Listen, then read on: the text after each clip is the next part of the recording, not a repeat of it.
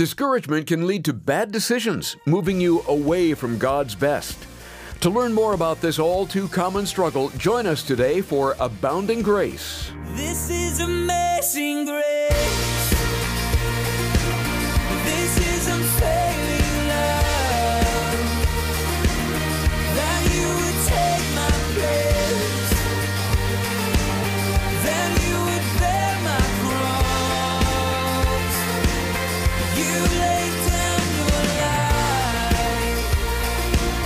That I would be set free. Oh, Jesus, I sing for all that you've done for me. Whether you're a pastor, Sunday school teacher, volunteer in the nursery, or serving on the mission field, we all go through times when we're tired in the work and maybe even of the work. Along comes Satan with one of his favorite tools in the tool bag and drives us to discouragement. That's the place David found himself in 1 Samuel 27. We'll take a look at his desire to escape today on Abounding Grace as Pastor Ed Taylor continues through 1 Samuel. 1 Samuel chapter 27 is where we are in a Bible study that I've entitled, There's Nothing Better for Me Than to Trust God. And I believe that's the truth for you as well. There's nothing better for you than to trust God. Now, we have come across many different themes in our studies through 1 Samuel. If you're counting, this happens to be our 34th study in 1 Samuel. So we have split a couple of the chapters, but generally taking about a chapter each Bible study. And we've seen all sorts of themes like faith, hope, dedication. We've seen the miraculous. We've watched passionate prayer. We've seen God's choice. We've seen man's failure. I mean, if you just went through, you can one after another of spiritual lessons that God has reserved for us in 1 Samuel. But the one or the two that overlap so many times, I would say, at least maybe the section that's really been speaking to my heart as a pastor, as a fellow believer, just walking on the journey with you, is this theme of trusting God and committing your ways to God. Relentlessly and aggressively. Not haphazardly and half-heartedly. Not just with the words, yeah, I love you, God, and I give you my life, and then truly our life or your life is lived just your own way. But I mean, trusting God no matter what. How could we not see that in Hannah's life? As you go way back into the beginning, being barren and so discouraged and distraught with her family situation, but relentlessly trusting God, committing her ways to the Lord. So powerful. And then when it comes to this situation between David and King Saul, we add another twist to the difficulty or the need to trust God, and that is we need to be very careful not to take things into our own hands impatiently. It's just going to lead to disaster. Trusting God, committing your ways to God, and not taking things into your own hands. The focus in this section of 1 Samuel is on David. And it pops up over and over again. But then there's something else about David that I can't miss, because it relates so much to my life and yours. I mean, all these themes do. This is, God writes about real human beings serving a real God in real life. You're reading the Bible and you may quickly forget that this is not only a true story inspired by God, but it is the true story of real people. Imagine if God wrote a book about your life. What would it contain? What would God choose to use in your life to teach us the types of spiritual lessons we need to grow? Well, David had it for his life. And we see that God uses imperfect people like David, because we have a lot of difficulty with David. I don't know if you have, but I've had a few difficulties in David and with his life. Even as I would think if you examine my life, you'd have a few difficulties with me. Fortunately, not as egregious as David, but nonetheless guilty before God. And yet he uses imperfect people. He doesn't use perfect people. Perfect people don't exist. You see, the Bible doesn't gloss over the weaknesses of the people that God uses. It doesn't gloss over the failures. It doesn't gloss over the difficulties of the men and women in the use of God.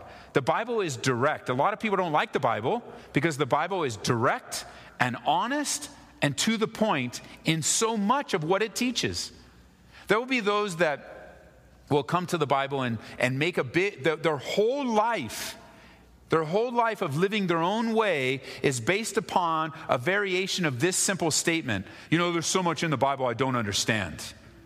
And indeed, you can turn from page to page, and there are a few things that will make you scratch your head all the way into eternity.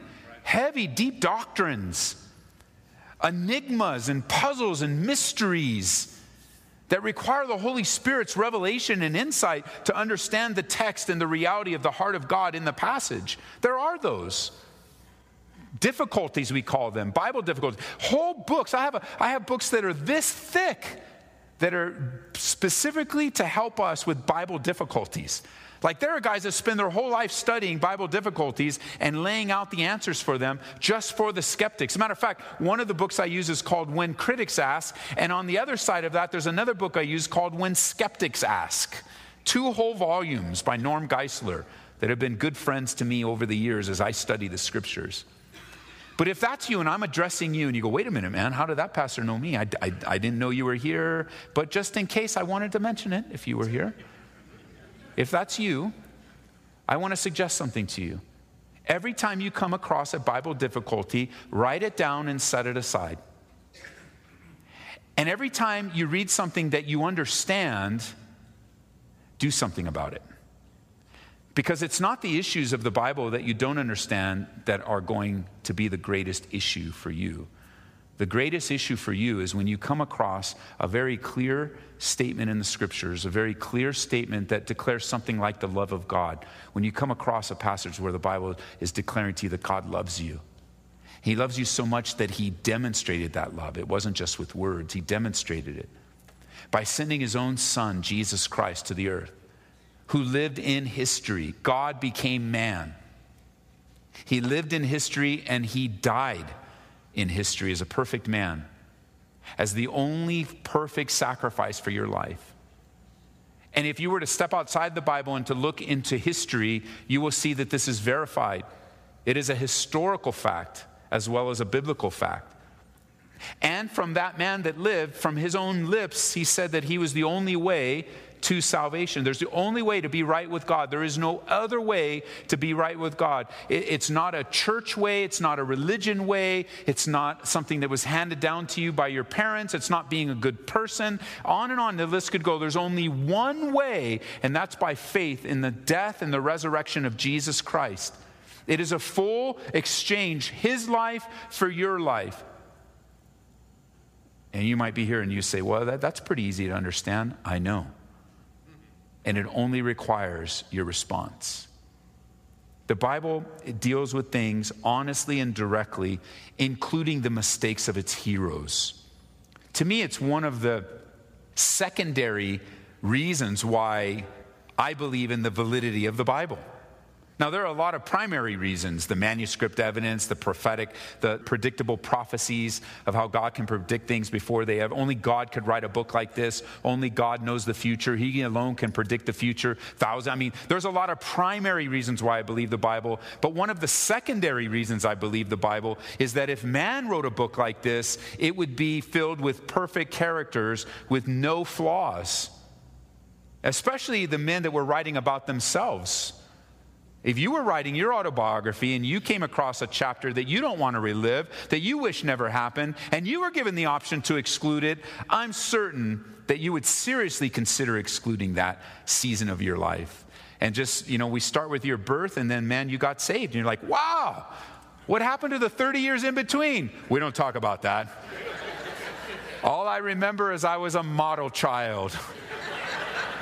And so there we know, okay, the author of this book is a liar. We know that now. He's imperfect, he's normal. I get it. Can you imagine if the book of a Bible was dedicated to you, if it had your name on it and it was a season of your life? I mean, God uses us, just like he used David. David's a man. He's not a superhero. He's not otherworldly. He's like us, subject to fears and discouragement and mistakes. Often saw his life have incredible highs and incredible lows. He went sideways sometimes and all over the place. He experienced these deep times of intensity in seeking the Lord and pressing into him, crying out to him, trusting him. I mean, the Psalms are amazing.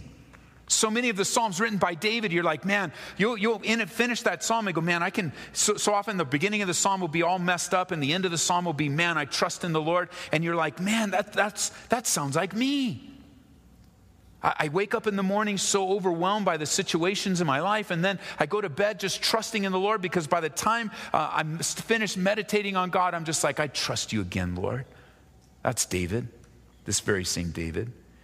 He had these great times of intensely seeking the Lord, but that he also had these intense lapses of faith.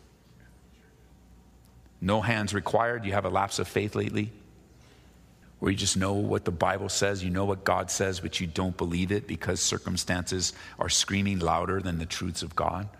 That was David, as it's often you and me. I don't need to ask you for a raise of hand. I can account to that. I can attest to that in my own life. It's one of the frustrating things about my life is I can have these times of trusting in the Lord, and I can have these times where I'm just like, man, what am I thinking? Like, why am I thinking like this? It's just part of the process of following Jesus. Why am I feeling like this? Why do my feelings yell at me? Why are they so powerful? Why am I so sad? Why am I so happy when I should be sad? Is it just me? Am I alone in this? You see, because David, he's been under some severe pressure for some time now. He's been chased by the king of the country with all the power and authority that comes with that. And the king of the country anointed by God, well, that's a problem too. He's anointed by God. And as he's anointed by God, he has forgotten God. And so David is a man of integrity. Given chance after chance to take him out and just take care of the problem, God never told him to take care of the problem. God never gave him permission to take care of the problem. And being the man of integrity that he was, he has resisted the temptation and the test a couple times to just eliminate King Saul completely.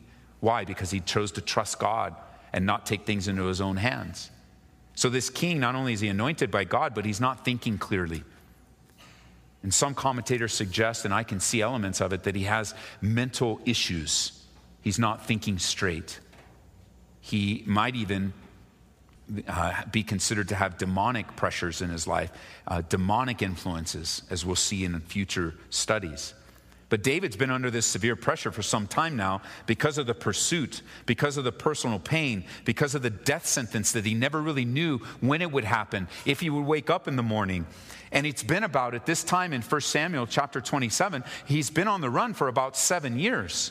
Now, I know our time in Samuel feels like 7 years, but it hasn't been 7 years. It's only been a few months we've been studying. 7 years he's been on the run. It's been hard. You know, when I say something like that, it just seems empty. We don't even have words to describe what the brother was feeling. We can't even begin with the vocabulary that we've been given to describe the life that he's been living. And maybe the circumstance has been different, but that's the life you've been living. And nobody understands, and nobody gets it, and nobody seems to have the right vocabulary. And it seems to be all surface with people in your life. But the reality is this: we'll never understand what you're going through fully because we're not you. We don't live in your shoes. We don't have your emotions. And so what might seem surface to you might be complete 100% depth for a person reaching out to you just to express love and concern.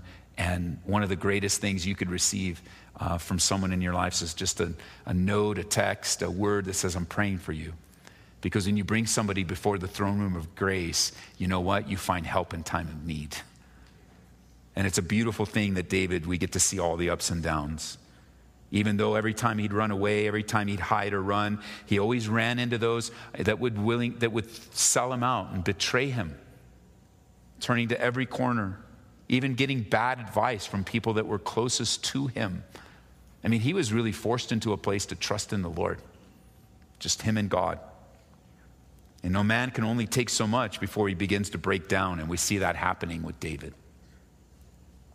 In verse 1 it says of chapter 27, David said in his heart, now I shall perish someday by the hand of Saul. there's nothing better for me than that I should speedily escape to the land of the Philistines. And Saul will despair of me to seek me any more in the part of Israel. So I shall escape out of his hand. Then David arose and went over with the 600 men who were with him to Achish, the son of Maoch, king of Gath. And David dwelt in Achish at Gath, he and his men, each man with his household, and David with his 2 wives, Ahinoam the Jezreelitess, and Abigail the Carmelitess, Nabal's widow. And it was told Saul that David had fled to Gath, so he sought him no more. You see that phrase as David is processing his life and making decisions. He says that in verse 1, there is nothing better for me than that. When you're assessing your situation and you are using phrases like that, there's nothing, look at my situation, I'm stuck here, I got all this going. You, especially for you analytical thinkers that overthink things, you perfectionists that like to control things, when you're in a crisis and you start to figure it out, you're going to come up. There's nothing better for me than, I want to plant the seed in you. There's nothing better for you than to trust in the Lord. Because what David says is wrong here. There's nothing better for me than to run away speedily and go to the enemy. I think I'll run to the enemy for safety. That's what David's saying. You go, where is that, Ed? Well, he says he's running to the Philistines. The Philistines are Israel's enemy, arch enemy. So what David is saying is he sees a situation in the condition that he's in. There's nothing better for me than to run to the enemy for help. That's a bad decision. That's a bad decision. A wave of discouragement and depression has descended upon David. He's assessing the situation. He's thinking about it, processing it all, and comes to the conclusion, it's over. I'm dead. Saul will get me. There's nothing better for me than to run to the enemy. And we look at David and we shake our head and go, David, David, David. And yet, how many times have that exactly the response that we've come to, the conclusion that we've come to? Nothing better for me than just to run to the enemy, to take things into my own hands. You see, David loved God, writing the Psalms and enjoying God. He was a man of prayer, expressed himself to the Lord. But did you notice his mistake? You go, wait a minute, Ed, how did he get there? It's very simple. If you like to write in your Bibles, you like to take a pen and circle this, just notice something about David. It says in verse 1 that David said in his heart. David said in his heart. He didn't talk to God about it. He talked to himself. Do you know that we learned last week that people close to us, people that we trust, people that we love could give us bad counsel? Do you guys remember that? You can give yourself bad counsel. Even in the midst of, especially in the midst of great pressure, you can give yourself bad counsel. And that's what's happening here. He's talking to himself and he's coming to the wrong conclusions. That phrase in his heart literally means to himself.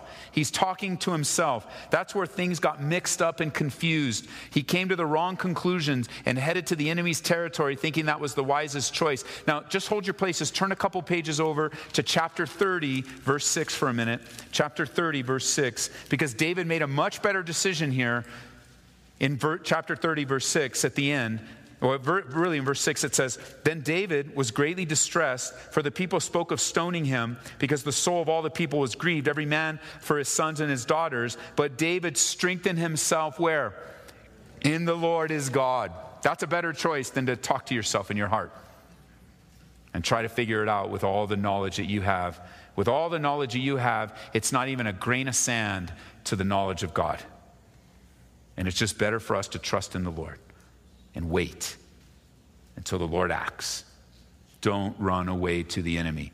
Don't seek help from the enemy. Don't try to hide among the enemy. Either, number one, you will stick out like a sore thumb because of your commitment to the Lord, or B, you will become like your enemy. Because evil company corrupts good habits, the Bible says. Now, David's declaration of despair showed that he had lost faith in the promise of God. God had promised that David would sit upon the throne, not once, not twice, 3 times. It was confirmed and ratified by God. And really, from David doesn't know this. He's living in real time, just like you and I in our lapses of faith. We don't know what the future holds. We don't know how it's all going to go down. So we start to just go through whatever we're going through. But for David, knowing and looking back now, it's only 3 more years. Compared to the 7, I mean, think about enduring something for 7 years and then giving up and just knowing it was only 3 more years. It's only 3 more years. 3 more years till he takes the throne. Of course, he doesn't know that. And we often don't know that. But it was there by promise. Those 3 years existed by the promise of God. So you don't need to know 3 years. You don't need to know 2 years. You don't need to know 1 year. You don't need to know 3 days. Why? You and I have the promises of God. And the promises of God are sure and steadfast. In all the history of man, in all the history of eternality of our God, he has not yet, ever, before, now, or in the future, not fulfilled his promises. So while he doesn't know their 3 years, what's replaced with the 3-year calendar is the promise of God. And that's what we trust in. And he was lapsing here in his faith. David says in his heart, I know that one day Saul's going to kill me is a lack of faith, because already God told him he will be on the throne. God, help us trust in his promises, for they never fail. You're listening to Abounding Grace and a study in 1 Samuel from Pastor Ed Taylor. You can go online to hear today's message again, and we're at calvaryaurora.org, or purchase a CD copy for just $2 by calling 877-30-GRACE. That's 877-304-7223. We have a couple of apps that can serve to help you grow deeper in your love relationship with Jesus. Look for Calvary Aurora and the Grace FM Colorado apps. They're available on all platforms. Ed, we have an excellent resource we're offering our listeners here in April, and what can you tell us about it? Larry, this is a unique yet powerful resource in the current cultural environment that we're in. It's a book that's entitled Out of a Far Country, written by Christopher Yuan and his mother Angela. And the subtitle is A Gay Son's Journey to God, a Broken Mother's Search for Hope.